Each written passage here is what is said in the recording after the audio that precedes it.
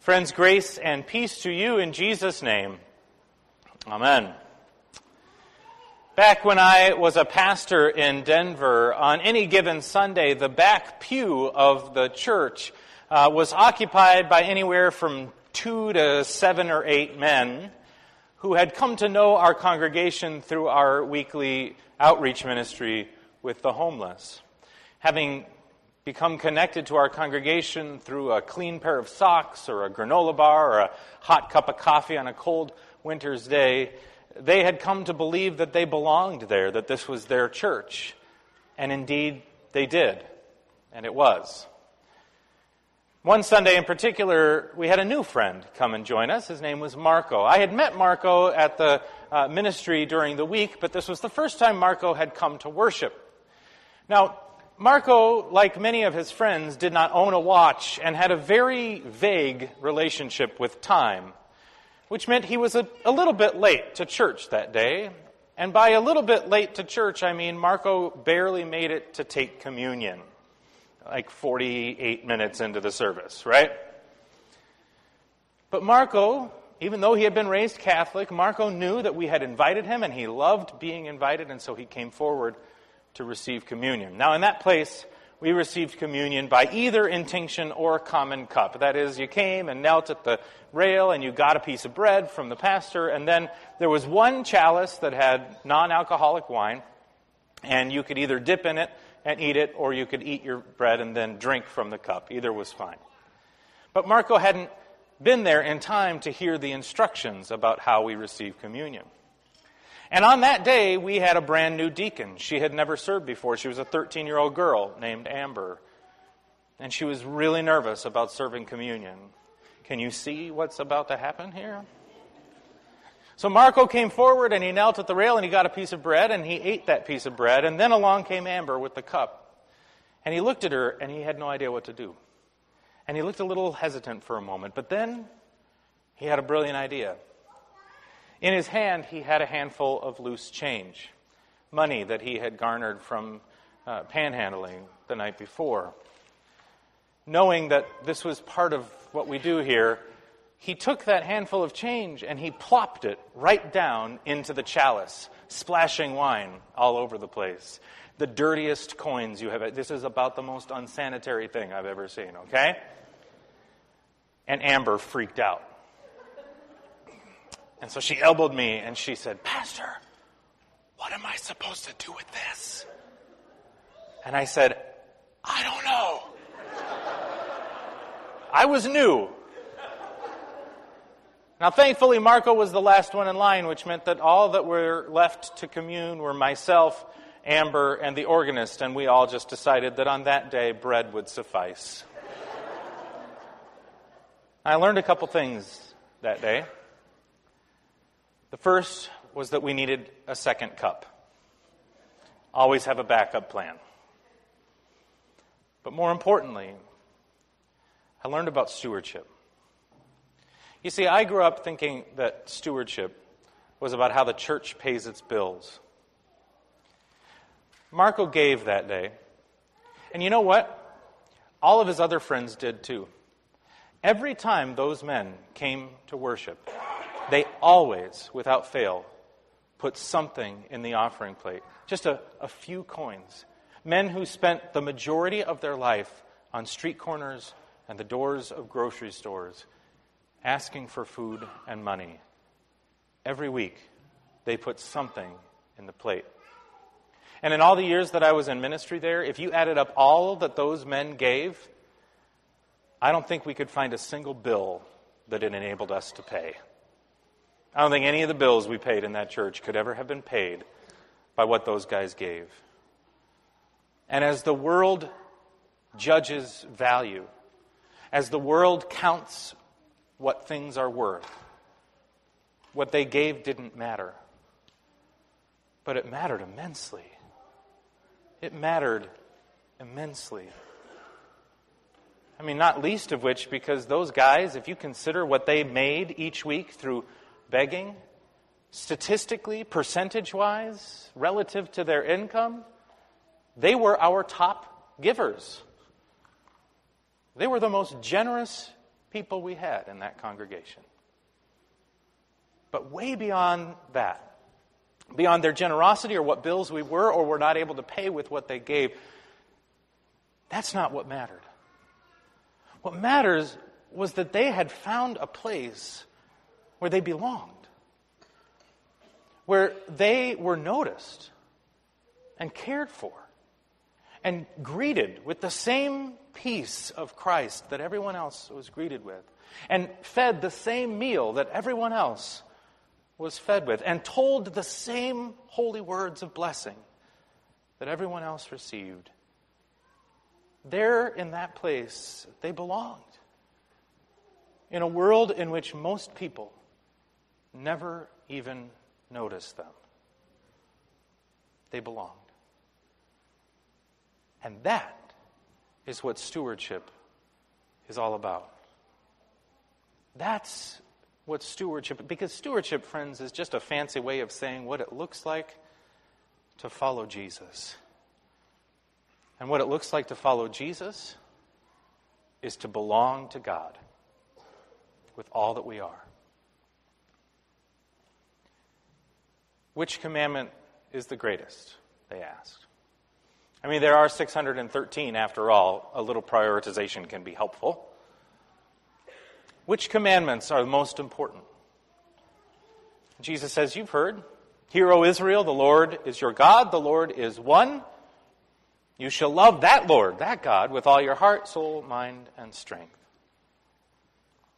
And then, if you love God, and you know that every single person in the world bears on her face the image of the one who made her, that is, bears the image of God, then if you love God, you will love your neighbor and yourself, because you can't have one without the other. Everything else flows from that. Love God and love your neighbor, because your neighbor bears the image of God to you. Everything else flows from that. Now, it's important to note, and we've talked about this before, that in Jesus' time and culture, love was not an emotional word. It wasn't a feelings word. Love was not the gushy, warm feeling that you get when you hold your girlfriend's hand for the first time. That had nothing to do with it. What love was a cultural word. It was about attachment. It was about belonging. If you said you loved someone, what that meant was you were bound to that person, that you were attached to that person, that they belonged to you, that your life was bound up in theirs. So when Jesus says, quoting Scripture, when God says, love the Lord your God, it's not about feeling warm and fuzzy about God. It's about living your life as though you know deep in your bones that everything you are and everything you have belongs to God. That God made you, God claimed you, God loves you, God remakes you each and every day, and you belong to God. And because you belong to God, you belong to all those who bear God's face, which means you belong to all of your neighbors, and they to you. And you can't get out of it, no matter how hard you try. As the great Reverend Dr. Martin Luther King Jr. once said, we are inextricably bound up in an inescapable network of mutuality. What happens to one happens to all. That is to say, you belong to your neighbor, and your neighbor belongs to you, because together you belong to God. And that is what makes the difference. That's what love looks like. It's about being embedded in, immersed in the story of a God who would do anything for you. And having done everything for you, then calls you to do for your neighbor. So what does that look like?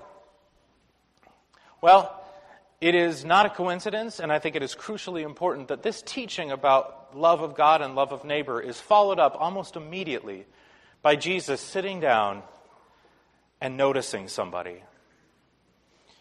he looks up and he sees a woman, a widow, who has 2 tiny little coins to rub together, barely worth a cent. And she puts them in the box of the temple treasury. And Jesus says, guys, did you see what just happened? Did you notice what she did? This woman has nothing. Nothing at all.